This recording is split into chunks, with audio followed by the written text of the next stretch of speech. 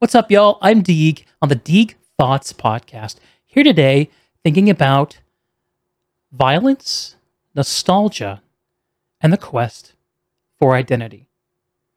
All very important ideas that pinged off my brain while I was zoning out playing Valheim the other night. I was doing as you do, playing Valheim, playing with a friend who logged off responsibly at a responsible hour, and I irresponsibly decided not to. So I did what you do when you're an irresponsible gamer playing a video game late at night, and I loaded up YouTube on my side screen in order to, get that touch of human connection, which I hope some of y'all are doing right now. And I turn on this awesome interview with Marshall McLuhan. For those of y'all who don't know, Marshall McLuhan was a media philosopher who famously coined the term, the medium is the message, which is an aphorism that can be sort of understood as an argument that context is more meaningful than content when you're consuming media. Interesting idea. And he talked about a lot of things, but a few things I zeroed in on as being particularly relevant to gamers, which is fascinating because McLuhan passed, I think, back in the 90s. This dude was not around for the modern era of live services turned on data-driven gaming that we have today. But these ideas, I think, are all highly relevant to the worlds that we all inhabit together. And I wanted to share some thoughts and some from myself and from McLuhan. So let's jump right into that. Okay. Point the first, data and surveillance. Let's hear from McLuhan. Investigations now of the CIA and the FBI and even our own, God forbid, RCMP, has this anything to do with the electronic age? Well, yes, because we now have the means to keep everybody under surveillance. No matter what part of the world they're in, we can put them under surveillance. It has become one of the main occupations of mankind, just watching other people and keeping a record of their goings-on. This is the way most businesses are run. Every business has a huge espionage sector. And this is called public relations, and it's called audience research. Damn straight. And this is around the clock. And this has become the main business of mankind, just watching the other guy. And invading privacy. Invading privacy, in fact, just ignoring it. It's everybody has become porous. They got the light and the messages go right through us. Okay, so that's McLuhan, if y'all haven't heard from him before. Very sort of pseudo-cryptic, kind of bang, bang, bang. I'm going to break down a couple of things he just said. It's become one of the main occupations of humankind, just watching other people and keeping a record of their goings-on. This was, I think, a pretty interesting and important thing for him to suggest when he did this. I'm fairly certain this was recorded in the 60s or 70s, y'all. This is almost a half century old. To just give an idea how ahead of his time McLuhan was. And the first point I want to raise here is talking about the way that decisions are made by publishers and studios with regard to our lovely gaming worlds. All of us here on Twitch and on YouTube kind of love this idea that the things that we say matter and have a potential to impact the way that games are made. I did a great talk a few months ago called 80-25 that I really recommend you watch if you believe that what's said on Twitch and YouTube matters. Because what that talk kind of highlights is the reality that the 80% of people who engage with these online worlds and experiences never looked at Twitch or YouTube or anywhere else other than the experience itself. And that studios and publishers are chasing that 80% much more, with a lot more interest and vigor than the 20% of us who are watching YouTube and Twitch and going to Reddit and places like this, and the 5% of us who are actually saying what we think. So If that's the case, what that means is the way that game studios and publishers are getting signal back from people playing the game is not from what we say, it's from what people are doing in game. It's from the data points, from the literal surveillance the studios and publishers have of people playing their games. Okay? Hopefully this is something that we all know and understand, and all I've done is re-emphasize how important it is via 80/25. Don't forget that idea. And of course, there's social media, right? Not only are our companies watching us, but we're all watching each other. This isn't just something done by nefarious people trying to make a buck. This is done by everybody in a quest for identity. Okay. Next. Avatars. Everyone's favorite thing to obsess over in these online virtual worlds. I certainly have done it. I'm sure you have. We're all guilty of this, right?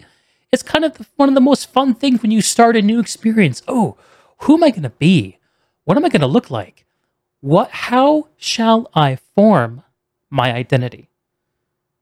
Let's see what McLuhan has to say. Anyway, at this moment, Right. we are on the air, and Right. on the air we do not have any physical body. When you're on the telephone or on radio or on TV, you don't have a physical body. You're just an image on the air. When you don't have a physical body, you're a discarnate being. You have a very different relation to the world around you. And this, I think, has been one of the big effects of the electric age. It has deprived people really of their private identity. So that's what this is doing to me? Yes. Everybody tends to merge his identity with other people at the speed of light. It's called being mass man. It began quite a long time ago. Everyone tends to merge their identity at the speed of light. Hot damn, that's a good one. That's a good one to have printed out and put somewhere. If you look at Twitter and Facebook, I think this is incredibly obvious, but it happens in our gaming communities too, right? So, yes, I'm drawing a connection between making an online avatar, gaming avatar, and what he talked about as a discarnate being. Existing without having a body. On the air, we have no physical body. We're just an image on the air. When you don't have a physical body, you are a discarnate being. You have a different relationship to the world around you. It has deprived people of their private identity.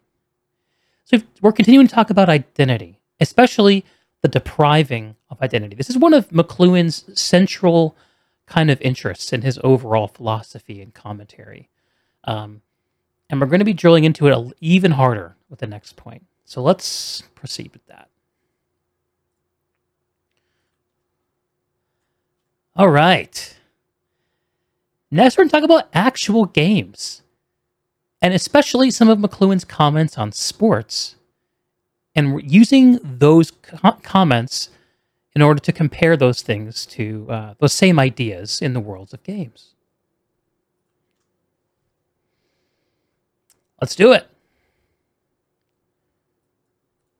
New technology, you say, is a revolutionizing agent.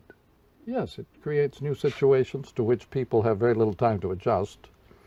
They become alienated from themselves very quickly, and then they seek all sorts of bizarre outlets to establish some sort of identity by put-ons. Show business has become one way of Put-ons, like cosmetics? establishing identity by just put-ons. And without the put-on, you're a nobody. And so people are learning show business as an ordinary daily way of survival. It's called role-playing. Social media influencers? Role-playing has become the normal mode of survival in the business world. Jobs have disappeared, as it were, but role-playing has come in on a huge scale, and it's much more flexible than job holding. And jobs are rather static, repetitive things, whereas role-playing is very flexible. You can play many roles, but you can only have one job at a time. You can play many roles. Role-playing has become the normal mode of survival within the business world. How come you haven't heard of McLuhan before, Henry? That's exactly the same thing I was asking myself when I stumbled into this guy. It's crazy making how relevant some of this stuff is. Now, what he just said, I think, really spoke for itself. I don't feel the need to add a layer of commentary to it. But what I am going to do is expand on something that he did say, specifically about the business world. The business world. What does he mean by the business world? Why is it important to link role-playing with the business world and normal survival? I'm actually going to call back to another talk of his and let him explain himself there.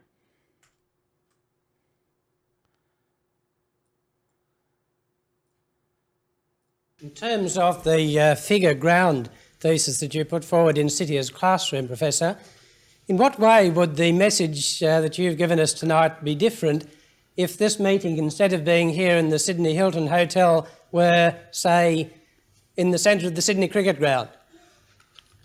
Well, cricket is a very organised form of violence.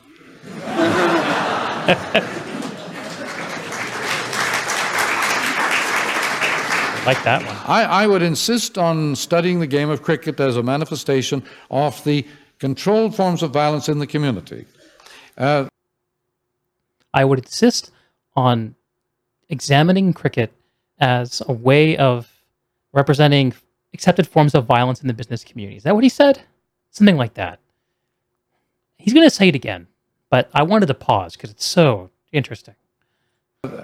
Baseball or football, any kind of sport, is a dramatization of the typical and accepted forms of violence in the business community. Dramatization. And so you Accepted can learn violence. an enormous amount about the business community by studying the rules and procedures in cricket or baseball or golf, as far as that goes. All these games are huge ways of discovering, dramatizing what the society you are in is all about. By the way, without an audience, these games would have no meaning at all. They have to be played in front of a public in order to acquire their meaning. A baseball game without an audience would be a rehearsal only, a practice. The game requires a public, and the public has to resemble a whole cross-section of the community. I'm very interested in games as dramatizings of violent behavior under control. Dramatizations of violent behavior under control in games as a representation of what's accepted within the business community and perhaps within the wider world. Crazy, right? So a few comments. First off, I just love that quote that cricket's a very organized form of violence. It's good shit. Let's talk about the public audience thing. Why is McLuhan suggesting that a public audience is important? My interpretation of this is what he's describing is how the salience of a game can be understood by the number of people who are interested in it. And that if a game does not have a lot of interest, a lot of an audience, a lot of people observing it, in more traditional sports like baseball, cricket, like he was describing, there's a very it's for most people, the way you participate in those sports is not by getting on the field. It's by watching on the TV. It's by hearing it on the radio, watching a stream, or going to a game. Most people aren't actually playing it. With video games, I think it's a little bit different. I'm going to talk about games in a minute, but this is all about video games. Just keep that in mind. And then he goes on to describe how it's important to be a good cross-section of the community. In other words, it's important that an audience for a game, as a symbol of accepted violence within a business community, be representative of the broader community. This makes sense too. Think about your favorite game that you wish more people played, right? That you wish was more relevant to the business community and the broader world. We all have those. I know I certainly do. Now let's make a few kind of extrapolations here. And interpretations. So, if we think about a sport being an organized form of violence and what is accepted within the business community, let's think about what some what some behaviors within these sports games are accepted, or whether they are or not, or how that's changed, and how that symbolizes a broader principle in the business world. I'll start with baseball, the one I know best. I'm just going to try to zip through this. Steroids. Y'all remember steroids in baseball? If you don't pay attention or weren't around or didn't give a shit, back in the 90s, in the Bud Selig era of Major League Baseball, steroids ran rampant throughout the game. The comment you have from people is everyone was doing it. Look at Mark McGwire, look at Barry Bonds, maybe Sammy Sosa, I don't know, Roger Clemens, Alex Rodriguez. So many of the game's most impressive players from that era all abused steroids. And if you were a player in that era, you were in a tough position. Either you abused steroids or you risk falling behind your teammates and opponents who were using it. So, but over time, steroids and performance-enhancing drug, PED use, has been cracked down on in the game. It's the way the game has matured. So that is reflective of something that happens in the business community. Rules being sort of flexed and broken until it gets to a point where it's broadly criticized with outside of the business itself. And then the business has to crack down. Can you think of a gaming business who got away with something for a while and now is having to crack down? I bet you can. Another thing for baseball, Spider Tack, very similar. This is a very current kind of controversy that just happened in the 2021 baseball season, where with the onset of advanced statistics, a bunch of people in baseball suddenly figured out that the best way to make your pitches harder to hit wasn't to throw your pitches harder, it was to spin your pitches faster. So baseball has a lot of different kinds of pitches. There's the 4-seam fastball, the 2-seam fastball, split finger curveball, change-up, slider, all kinds of pitches. And these pitches are characterized by how they spin when they leave the pitcher's hand. If you spin something faster, it moves more. If it moves more, it's harder to hit. And so how do you improve your spin? Well, one of the best ways to do that is to increase the friction between your hand and the ball using some kind of a foreign substance. Something that apparently became popular, or at least controversial this year, was something called Spider Tack. And the game cracked down on it once it started getting into the broader sports press, and it became a bigger issue within the game. And there's actually one pitcher who had to change the way that he threw as a result of not having access to this stuff anymore to comply with the rules, now that they were being cracked down on, and actually injured himself as a result. Tyler Glasnow is his name. But again, a rule that was being broken by everybody until it got to be too big of a problem and then was cracked down. Another baseball example of a kind of a poor etiquette, swinging on a 3-0 count. If you know baseball, you know what that means, and if you don't, it's going to take too long to explain. So you have to take my word for it. Another thing that was kind of frowned upon in the game, like a decade ago, 2 decades ago, but now is more accepted, is when players show off when they hit a home run. Used to be, you hit a home run, put your head down, trot around the bases.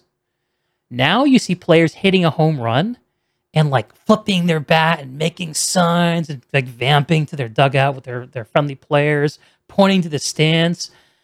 That kind of showboating didn't used to be appreciated, but now that kind of identity forging by flaunting yourself is more accepted. You can think of probably analogs between the sport and how the game is played and how business is done and how the world conducts itself there. So that's baseball, but we're not here to talk about sports. What about video games? All right, I'm going to use PlanetSide 2 as a sort of example of how it's a dramatization of typical and accepted forms of violence within the business community, and how some of the behaviors there are reflective of that. So one thing that PlanetSide 2 PlanetSide 2, for those who don't know, is a massively multiplayer online first-person shooter. It's a big PvP sandbox with 1,000 players split between 3 factions on a continent where you fight for territory. The faction that wins the most territory wins. You get in planes, tanks, fight on the ground, control capture points, etc. That's the game. If you played Battlefield, it's like Battlefield times 50, something like that. And one of the things players do within PlanetSide 2 to gain an advantage is they put on potato mode. Well, there is no button for potato mode in the game. Potato mode is actually a way of configuring your game to completely to maximize your performance, your frames per second within the game, how fast the game runs, and minimize the amount of visual confusion and noise within the game. This makes your game look ugly, like a potato, hence potato mode, but it gives you an advantage on the field. And for some, this is considered a little bit of a controversy. It's kind of considered like not really playing the game in the same spirit as everyone else. Perhaps a slight unfair advantage. But for most people who care about performance, they play this way. This is kind of like if you're a salesperson trying to sell to every single person who you meet, rather than only trying to sell to people who actually need the product that you're selling. Something like that. Stream sniping. Something that's considered very, very bad etiquette in gaming. Spawn camping, another one, bad etiquette. V6ing. In PlanetSide, this is the equivalent of teabagging. It's insulting your enemy after you kill them. What do all of these things say about the business community? It's all about ethics and how we conduct ourselves when we're interacting and contending with the world. Anyway, enough on that.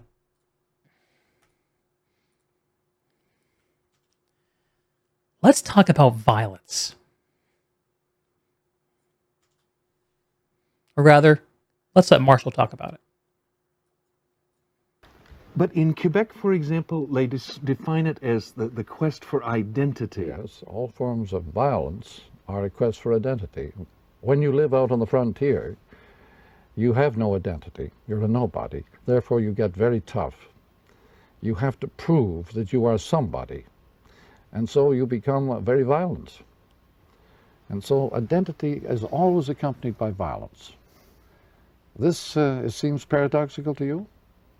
That ordinary people find the need for violence as they lose their identities.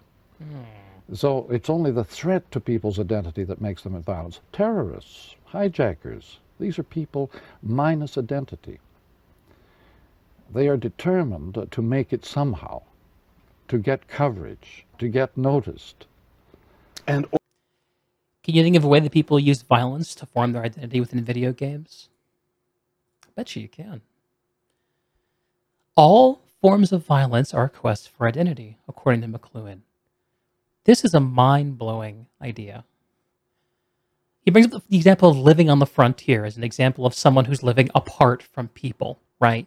They don't have a lot of people around to help their identity form in contrast to. So they get very tough because it's harder to form an identity when you're not surrounded by people. And on the converse, people who live surrounded by a lot of people tend to get very nice, non-violent. Think about cities versus living on the frontier. Threat to identity is what drives violence. In the real world, this could be something like rioters, terrorists, school shooters, street fights. In the gaming world, forms of violence that can be committed in a sense for identity. When you feel like your identity is being threatened and you're trying to find a way to make a name for yourself. Of course, there's getting very, very good at a PvP game, dominating your competition. Being the best, getting good. Right? That's a legit way to form an identity via violence in games. And it's the promise that a lot of these games sell you. Think of any game that has combat, especially PvP combat. That game is selling you a promise of identity forged through violence. And this can turn sour, right? This can turn sour. People hacking in order to take out their feelings on a game or a community. Griefers, people who are somehow abusing game mechanics to make a particularly unpleasant experience for someone else, just to vicariously experience the other person's misery. I also worked on spawn campers here. Talked about that before. It's a way of forging your identity through violence, through hurting other people, either through means that are they're deemed legitimate by the world and how it's presented, or by those deemed illegitimate, either through a sort of a community ethic or by a literal rule breaking. But McLuhan is not done on violence. Let us continue.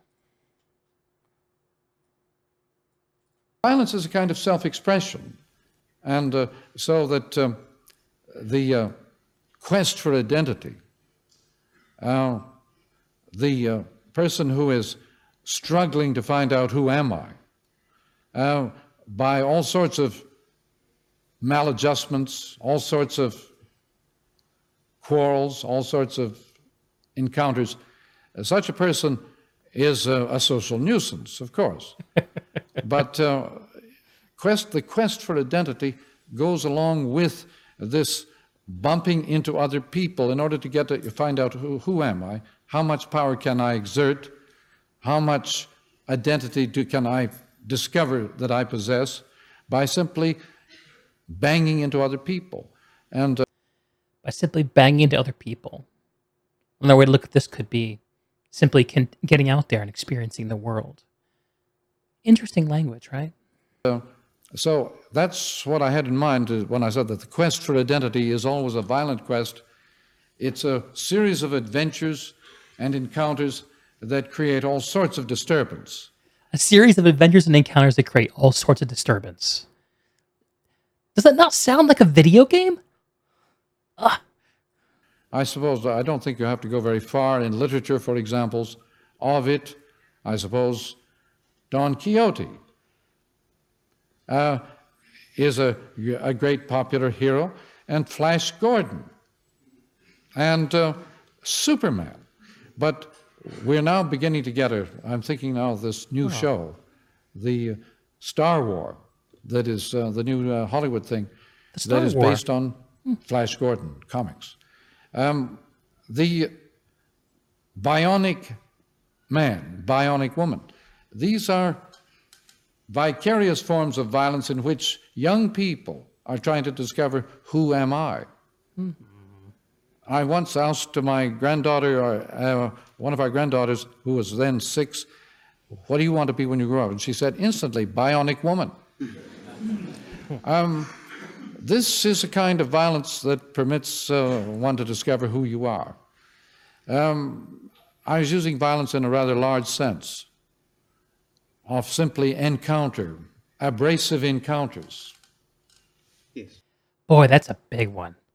I love that little bit at the back about Bionic Woman and asking his granddaughter what she wanted to be, and how superheroes allow us to channel a sort of violence that permit us to discover who we are. This was something that he said in 1977. 44 years ago. Today, in 2021, we are surrounded by superheroes, aren't we? Genre fiction has become a dominant force in entertainment, both on the big screen, on the small screen, and the characters we inhabit in video games. Power fantasy, identity formation. A series of adventures and encounters that create all sorts of disturbances. Beautiful, beautiful, McLuhan. And if I can add a little bit of Deeg sprinkling on top of all this talk about violence, I think one way to think about identity formation via violence, via getting into abrasive experiences where you encounter other people, is to think about it as forming your identity as a difference between yourself and others. It's a sort of narrowing of identity by separating yourself from other people, which is an important contrast to the next point we're about to discuss, which is Nostalgia. That's right, boys and girls.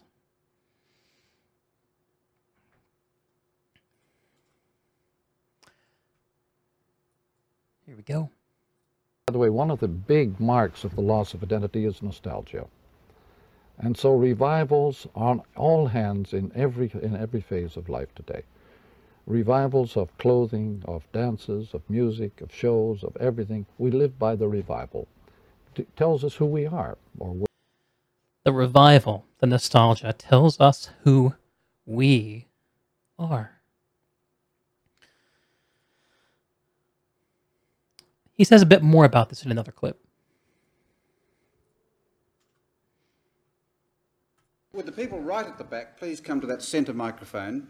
In the meantime, over here, yes. Quite some time ago, you said that life was very much like driving a car, but only being able to look into the rear vision mirror. After you've gone, who's going to drive the bus? I made a strange discovery about the rearview mirror, having accused a lot of people of living in the rearview mirror and having meant by that that they were out of date, that they were 19th century minds. I then took another look into the rearview mirror on my own. I was not criticized. I did this on my own. And I discovered, somewhat to my surprise, that when you look in the rearview mirror, you do not see what has gone past. You see what is coming. And the rearview mirror is the foreseeable future. It is not the past at all. The title, the phrase rearview mirror, appears to distort the situation. Most people think of it instinctively from the sound of the phrase, it must be the past. In terms of media, of course, the thing that is occupying the foreground in terms of the rearview mirror is nostalgia. Nostalgia is the name of the game in every part of our world today, including the program Roots. But nostalgia is not, well, it's a kind of rearview mirror if you like, but it's also the shape of things to come. When people have been stripped of their private identities, they develop huge nostalgia. There that idea is again a response to loss of identity. So we just talked about violence being a response to the threat of identity loss. And now he's also proposing that nostalgia can also be a response to loss of identity. Interesting. And nostalgia for the jeans and Levi's of the young today are nostalgia for granddad's overalls. His work clothes have now become the latest costume. But this is a rather mysterious thing. The costumes worn by the young, the fashionable costumes, are really very old hat and nostalgic. And someone called it international motley. That the costumes worn by the young today are a kind of international motley or clown costume. Okay. I'm just going to fill up some airspace right here because he's about to take off on a rocket ship with this idea. Let's briefly review nostalgia, response to loss of identity. That the grandpa's work clothes of the past are the costume of the young.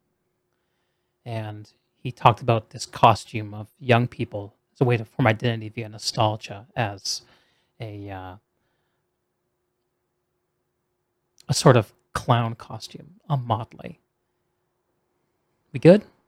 Feeling good? All right. Here we go. And paradoxically, the clown is a person with a grievance.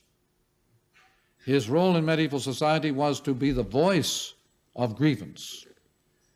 The clown's job was to tell the emperor or tell the royalty exactly what was wrong with the society. He often lost his head in the process. But the clown, the international motley of our time, the clown is trying to tell us his grievance. The beards and the hairdos and the costumes of the young are a manifestation of grievance and anger. You've heard about the streakers, a kind of manifestation of anger about the lack of jobs and goals in our world. In America, we call them passing fannies, but I understand it has a different meaning here. It's more restrictive, yes. Yes. The clown's job is to tell the emperor what is wrong with his society, to communicate his grievance. Is nostalgia about grief?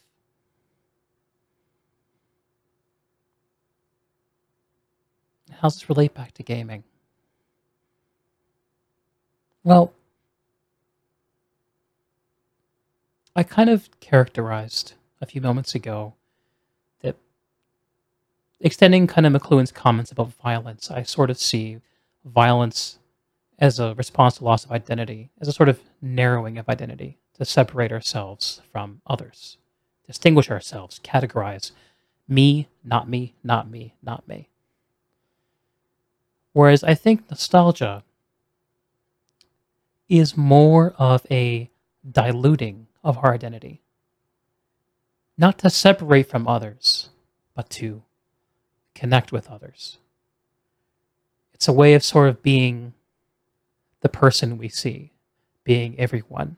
If you're watching me, there's a good chance that there's a tiny part of your identity where I live, and now where perhaps Marshall lives.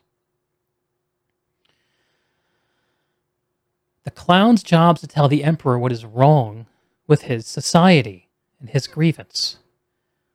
What grievances could be getting expressed by the nostalgia peddled to us through video games? That's a tough one. Think about the extremely exhaustingly common trope of fantasy worlds in games. Humans, dwarves, elves. What is this a grievance of? Why are people nostalgic for this? Is it perhaps grief about the way we're all separated? About the way we treat our fellow man who doesn't look or sound or talk like us? Man and woman. Perhaps. How about the daily quests that we all do within these games that connect us to the world that we co-inhabit and give us easy gains, so we don't have to concern ourselves over much with the pursuit of material wealth in order to survive in these worlds. Pursuit of wealth in these worlds oftentimes is quite optional, not required. And these daily quests are sort of a grievance against jobs then, aren't they? Against the nature of work and labor. I gotta think a lot harder about this one, but I'm pretty sure nostalgia has something to do with a response to identity loss via the diluting of identity to connect with others. That's what it feels like to me.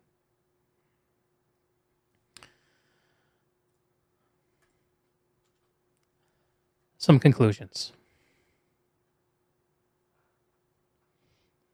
We talked about identity loss, McLuhan, the formidable McLuhan, and violence and nostalgia. I think when you combine the experiences of violence and nostalgia in the same kind of package, with like in a video game, it's kind of like combining sugar and salt. What you have is the creation of a hyper palatable experience. And yes, I'm showing fast food here for a reason.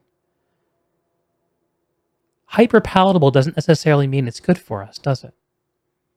Now, I am not going to go so far as to make the argument that video games are bad for us. Quite clearly they can be. But just like with food, video games are quite clearly an expression of something within ourselves.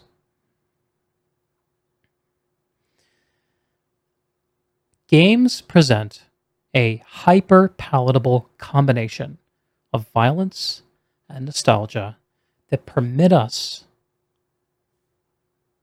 to carry out identity formation within these worlds.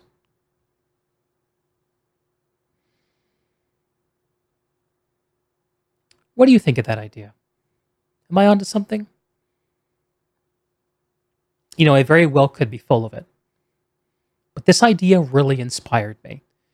It really plugged in a lot of holes in the last 2 decades of my experience playing video games and my frustration and inability to get what I wanted out of them.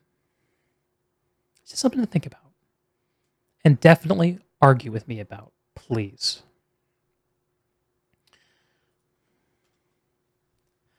Here's another shot of McLuhan, sitting in a library. Now, here's some kind of meta commentary about McLuhan himself. I didn't want to put this at the front because I didn't want it to be a distraction. I read a great sort of paper about McLuhan by a communications professor named James C. Morrison Jr. At the time he wrote this, he was working at MIT, and in this paper, which I'll include in the description so you can read it yourself if you're interested, he referred to McLuhan as a technological environmentalist. Besides being a lot of syllables, that kind of conveys a lot of meaning, doesn't it? Here's the quote from McLuhan that he included as a sort of a prologue to his paper.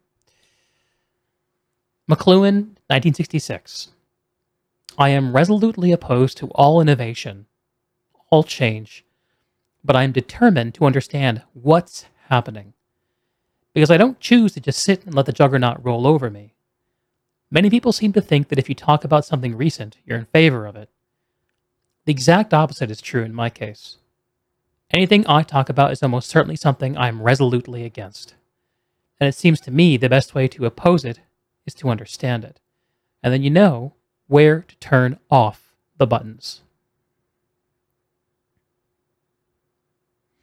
If you consume more of McLuhan's work and more of the interviews that I'm riffing from here, one of the things that you'll maybe stitch together is that he is trying to stand up technology and the responses to it and the behaviors it drives as sort of a retreat from a literate mode of creating identity, literally reading the written word. And it's no mistake that he's pictured here in a sort of library among books. McLuhan is a partisan for literacy and literate identity formation. Dude loves books. The question, though, is he was living in a time where TV was taking over, and he wanted to understand it because he didn't like what TV was doing. He described it as driving nostalgia, driving violence. There's other talks where he talks about television and radio and these forces actually driving a sort of regression from a first world into more of a third world mode of interacting. I'm not sure I agree with this notion, but it is interesting. But if we accept the idea that the way that identity was formed by at least people in the first world, let's say, this might be a little bit of an elitist point of view of Marshall's, I don't know. The identity could be formed via literacy, and as TV consumption goes up, as internet consumption goes up, as Facebook and Twitter and YouTube and Twitch and whatever comes next, people are forming their identities in these other kinds of ways. Is there actually a change happening? McLuhan, I think, would say yes, and this is kind of his central point. And if he's right, the question kind of that it prompts is, what does a post-literate pursuit of identity look like? He's advocating for a sort of pursuit of identity via reading, comprehension, a very left brain focus, which is interesting because he's a very right brain kind of dude. So it makes him sound so cryptic, but so right at the same time. I don't know what that looks like, but I'm going to try to find out. And I have a sense it might start with sitting down to have conversations just like these. And that's McLuhan, ladies and gentlemen. I got a little bit more planned, but I'm going to take a short break here. Will all be some anthropomorphic avatars in 10 years. I think a lot of people would welcome that, Henry. Producer, it's because the reality of life... Kai said the reality of life doesn't match up to what we were promised as a child. Daily quests provide fair and consistent income for the time spent working, in contrast to real-life work. Yeah, I think there's truth in that. Another way you can... I think another way to interpret McLuhan's comments about nostalgia. You remember he mentioned that jeans worn by the youth are a sort of positive recollection of Grandpa's work clothes. That kind of suggests that nostalgia is a recollection of a childlike point of view. And perhaps when you're a child, recollection of not having to work in order to live is that kind of nostalgia. Maybe that's it. And nostalgia is a word I'm working very hard to define. Because I think it's very important. And I think it has had a dominating force on my life for the last 20 years that I was not aware of. And much like McLuhan, I'm determined to understand it. Ground game. You've got limited time these days. You don't touch the quest in PlanetSide 2 because your time is valuable and you'd rather farm as much as possible. But you do have characters based upon themes or memes. Yep. Yeah, it's interesting, right? Watching the way people name themselves in online worlds. This is one of my favorite things to do when I'm playing these games, is look at the names. I kind of I had this like insane notion to rate people's names on like a 1 to 10 scale. I don't know why, but I inherently find some names in online worlds to be more satisfying. And it's not always for the same reason. Sometimes a very satisfying name could be like a really appropriate commentary on the metagame. Right?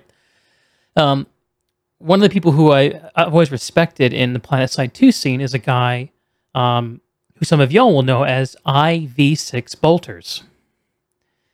His literal identity was that he shit talks people who snipe in PlanetSide 2. That's an identity formation. I also really like people who put efforts to make their name something that would fit in the universe. A little more role play. You know, we talked about role playing higher up in the conversation. I tend to like that too. Just here for Orion. Yep, another comment on the metagame. I think that as a community matures, those kinds of ways to form identity become more and more preferential because people kind of plumb the depths of what's available within the world space. And they end up having to refer back to the community in order to continue distinguishing themselves from others. Vortex Hayes, just studying and listening in. Thanks for being such a great person, Deeg. Oh, that's a very kind thing to say. I'm not sure if I'm a great person, but I sure will try to be. Thank you. Henry says, will all be some anthropomorphic... Oh, I already read that one. Yeah. Yeah, okay. We're caught up.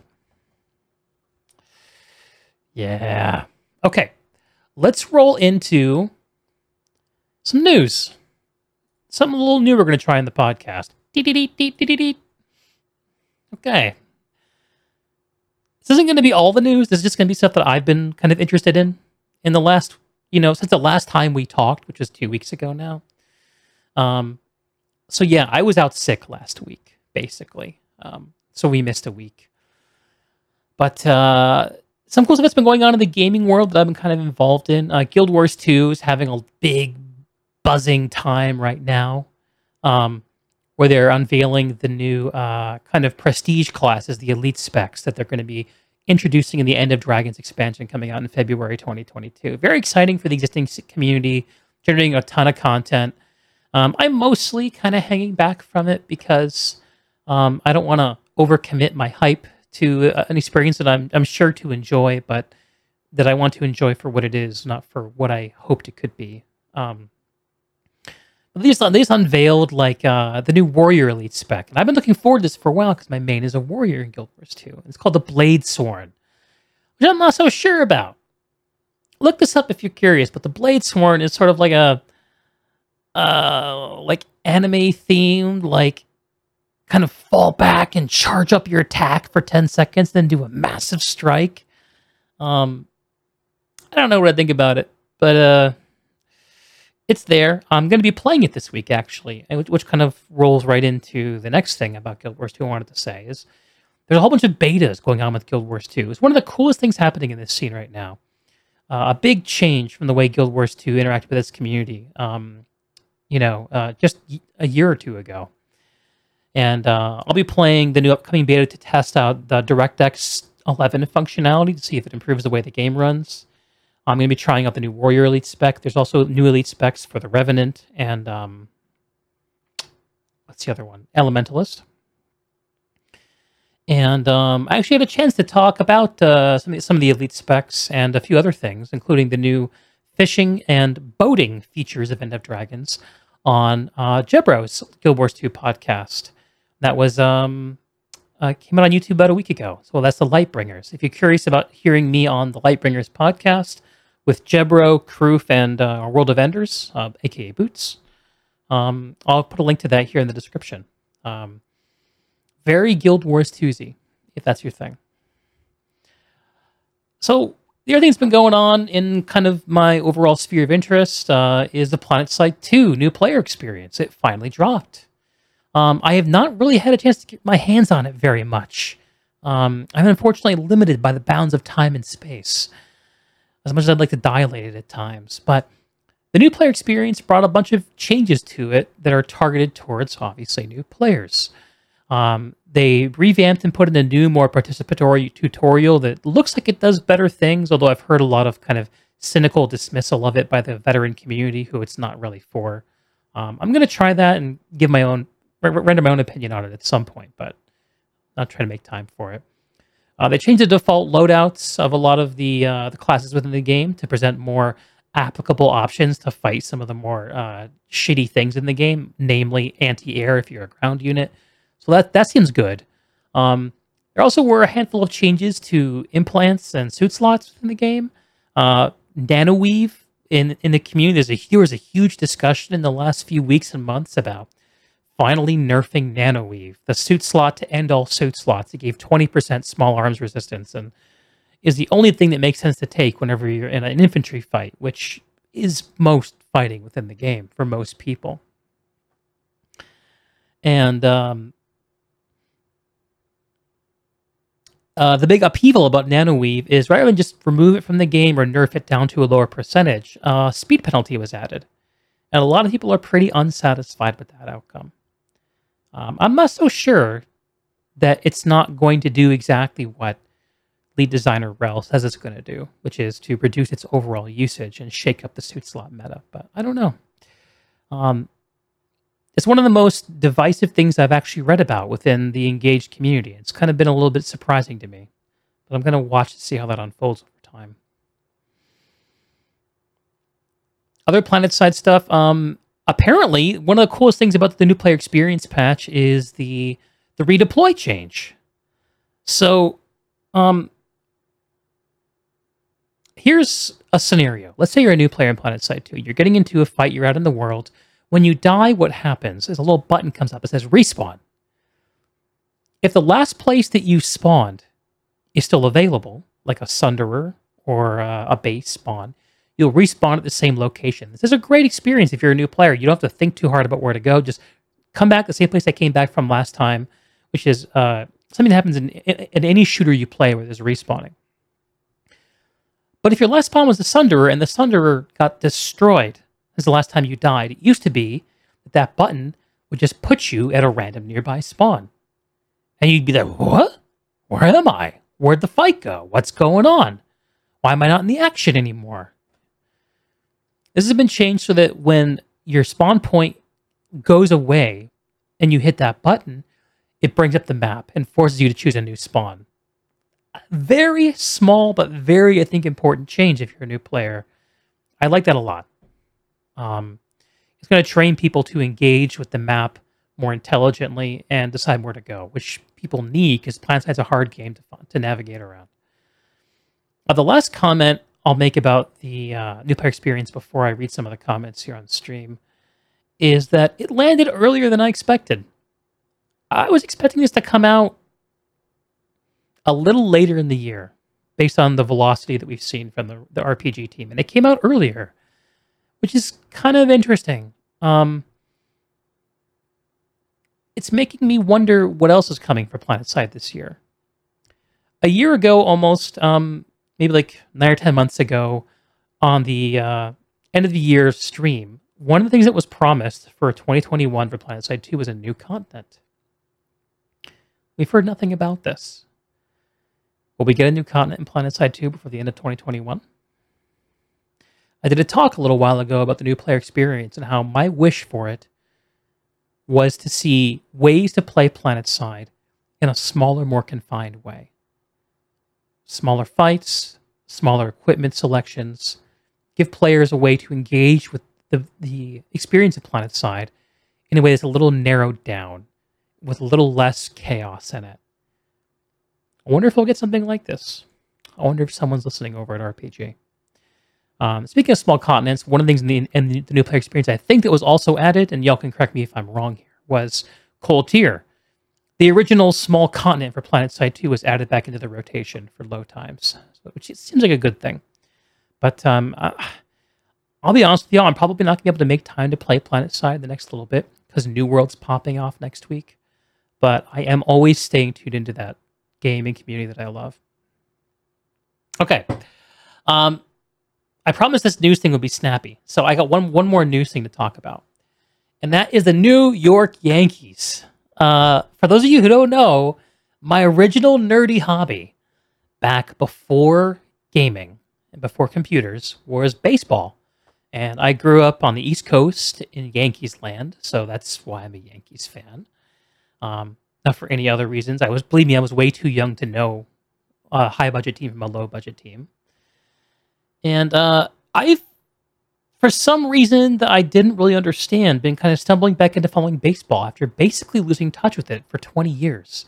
My family actually moved in the late 90s from New England down to the southeast of the United States in South Carolina. And I had no more way to watch Yankees games anymore. So I was like, I can't watch games, like I can't follow the sport. And I just fucked off and did other things. I got addicted to video games. I played started this whole crazy journey. But maybe it's because I'm making content around games, and so much of the way I engage with games is a little more work-like compared to how it used to be, that I need like another outlet that is not work-like at all. And I started following the Yankees after the All-Star break, and they went on a 13-game winning streak, so it got really fun to watch. Then after that 13-game winning streak, they lost like 9 out of 10 games. It was fucking brutal and reminded me why following sports can kind of suck at times. Anyway, I picked up a copy of Meditations by Marcus Aurelius. The Roman emperor, sort of stoic philosopher of sorts. And there's something relevant to this whole baseball Yankees thing that I'm trying to keep in heart, and I think is very wise and true. The first book of the Meditations is him kind of thanking people he's learned from, Marcus Aurelius. Here's the quote. First book, second passage. Of him that brought me up, he's referring to his father, of him that brought me up, not to be fondly addicted to either of the two great factions of coursers in the circus, called Prasini and Venetti, nor in the amphitheater partially to favor any of the gladiators or fencers, as either the Parmulari or the Secutores. So Aurelius is suggesting that it would be wise to not get overly attached to sporting events and their outcomes. And based on the playoff run that the New York Yankees are trying to make as of September 20th, I can kind of understand why he would say this. I'm not sure if it's adding more joy to my life or stress to my life at this point. If you're a Yankees fan, shout at me. Let me know what you think. Or if you're a Red Sox fan, throw me some shade. Because fuck the Red Sox. But anyway, that's it for news.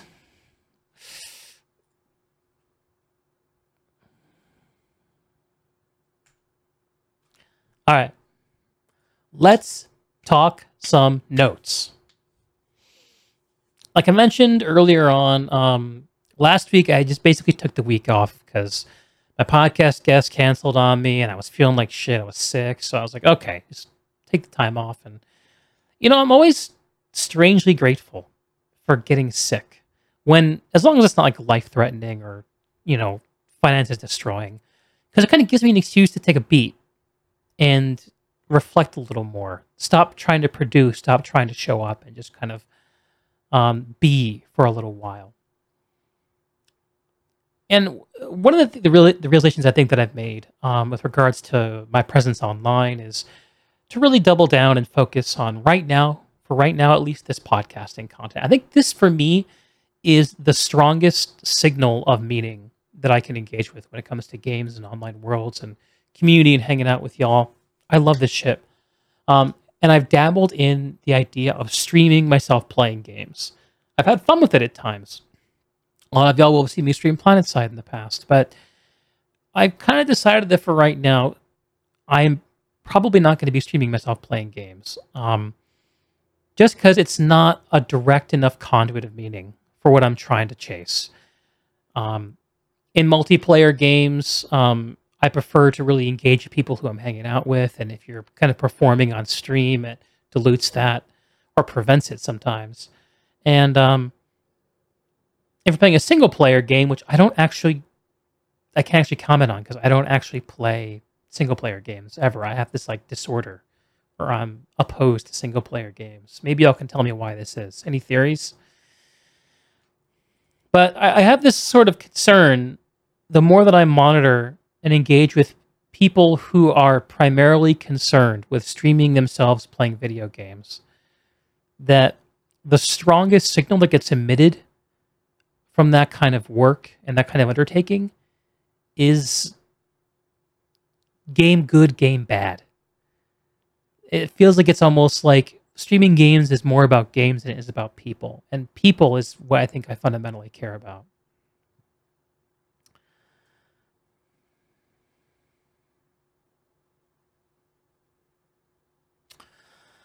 What else? Because I took some downtime last week, I started getting the Deeg's Thoughts episode spun up as a podcast. So if you go to Spotify right now and search for Deeg Thoughts, you will find the Deeg Thoughts podcast where this episode will materialize.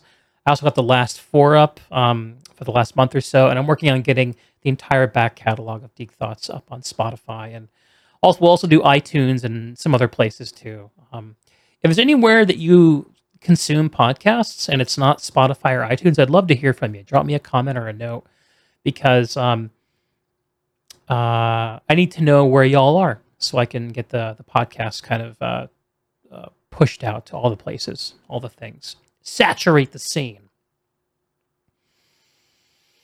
Coming up. What is coming up for Deeg? Well, last week, like I mentioned, McLean Deemer, composer for games like Guild Wars 2, Crucible, and someone who worked on Rock Band, canceled on me for the 3rd time. And he said that he wants to reschedule in October. I'm hopeful that will happen. But at this point, I'm not counting on it. I hope that does. I like McLean a lot.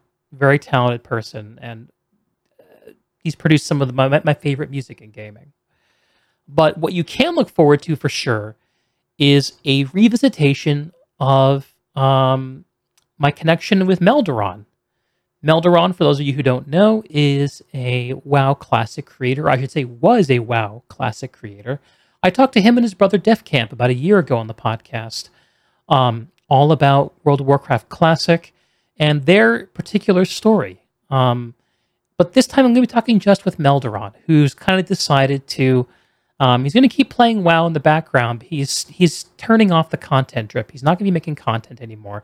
He's moving on in his life to doing other things. And I love talking to people who have found ways to move on from gaming and find different meaning in their lives.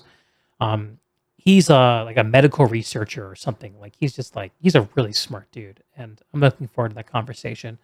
Melderon, that'll be on this Friday, happening at 8:00 p.m. Eastern Time, 5:00 p.m. Pacific Time, US, on Twitch. Speaking of Twitch, the last thing that's kind of coming up is that I'm pretty much decided at this point to move my live stream, to relocate it from Twitch to YouTube. I got a lot of positive signal from y'all last time that this idea would be okay, and you even saw some upside to it. And I think there's pretty decent upside to it long term as well too. I am going to miss the kind of community aspect of Twitch, but to be honest, I don't know if the community aspect of Twitch is particularly applicable to me. Again, if you have a strong opinion about this, I'd love to hear it. But at this point, it's just a matter of time. Unless I hear a really good reason not to go to YouTube. There is definitely a higher barrier to entry when it comes to getting set up to stream there.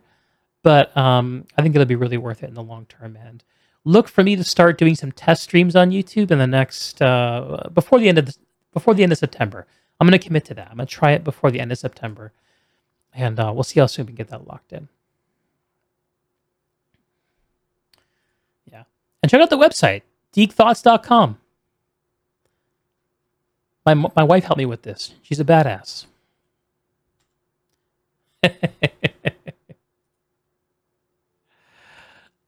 All right. So,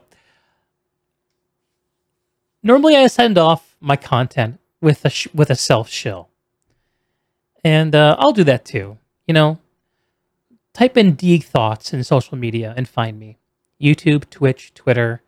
I have a Patreon if you want to support me that way, and where I've made some changes recently. Check that out if you're curious. That's just how you locate me. But I want to do a kind of send off for the Deeg Thoughts podcast. And I'm going to tell a little story here. So I mentioned I was playing Valheim, right? Awesome game. You see here on the screen. That's not me. I just pulled it off the internet somewhere. But my excuse to getting back into Valheim was they had a new update called Hearth and Home that I wanted to check out. And of course, I've been playing with my buddy. Last time I played Valheim, when it first came out, it's kind of funny. It's a game that is kind of governed by progressing technology in order to move through the different biomes. At the end of each biome, you kind of fight a boss, which gives you a new technology that allows you to advance through the game, the randomly generated world. And I got stuck in biome number 2 last time because rather than continuing to play, I just wanted to build shit. And you don't actually even have access to most of the cool stuff you can build with by biome 2, but I was just obsessed. And anyway, I came back and started playing with my buddy, and my buddy is he doesn't really care about building shit. He wants to progress, baby. He is like, I don't give a shit about whether this corner is tidy. I don't give a shit about whether the storage is labeled. I don't give a shit if these walls line up. I just want my loot. I want to move on. And boy, it's interesting playing with someone like that. But I was starting to have not such a great time because I was feeling rushed. Like I wanted to make these cool structures and he wanted to kind of move on, but I wanted to play together. That's kind of the fun. And I didn't do this very well last time. And I think it's part of what resulted in us not playing the game long term. But between the last time I played Valheim and this time, I took a personality test. And this personality test suggested to me that on the personality trait of orderliness, I'm more orderly than 80% of the population. 80 out of 100. And it said this to describe me and the way I scored. Highly orderly people tend to be disturbed and disgusted by mess and chaos. They keep everything tidy and organized. Now, I kind of sensed this about myself before, but I didn't know it. I didn't name it. But this time playing Valheim, starting to feel like I was getting stuck, I asked myself, why am I getting stuck? Oh, my desire to have a huge, tidy, and orderly structure and house is getting in the way of progressing. So let me take this kind of instinct for ordering everything and cleaning up messes and find a better way to apply it that's more congenial to playing with my friend. So I refocused away from building these crazy-ass megastructures towards using my instinct to organize our items and make some basic structures we needed in order just to kind of play the game. And as a result, I started having a lot more fun. And getting the chance to actually play together rather than having my friend go out and do all the progression while I was back in the base building. This was an example of me using my awareness about myself to overcome an instinctual behavior that was grinding me down. And it was way more fun and way less frustrating. Anyway, I wanted to share that story as kind of like a punctuation on this whole thing.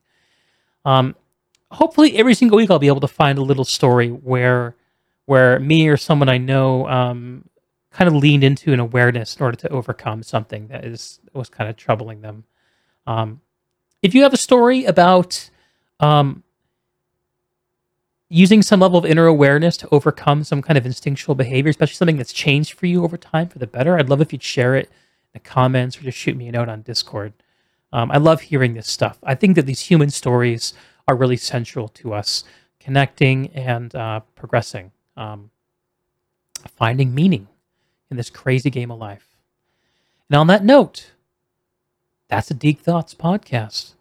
I'll be back here next week starting at around 9 p.m. Eastern Time, plus or minus 3 hours. I'm so sorry. Punctuality is my worst trait. But I'll be there at some point. Monitor social media, Discord, all the places to stay up to date. Thanks, y'all.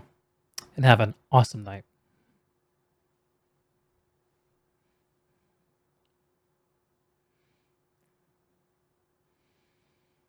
Yeah!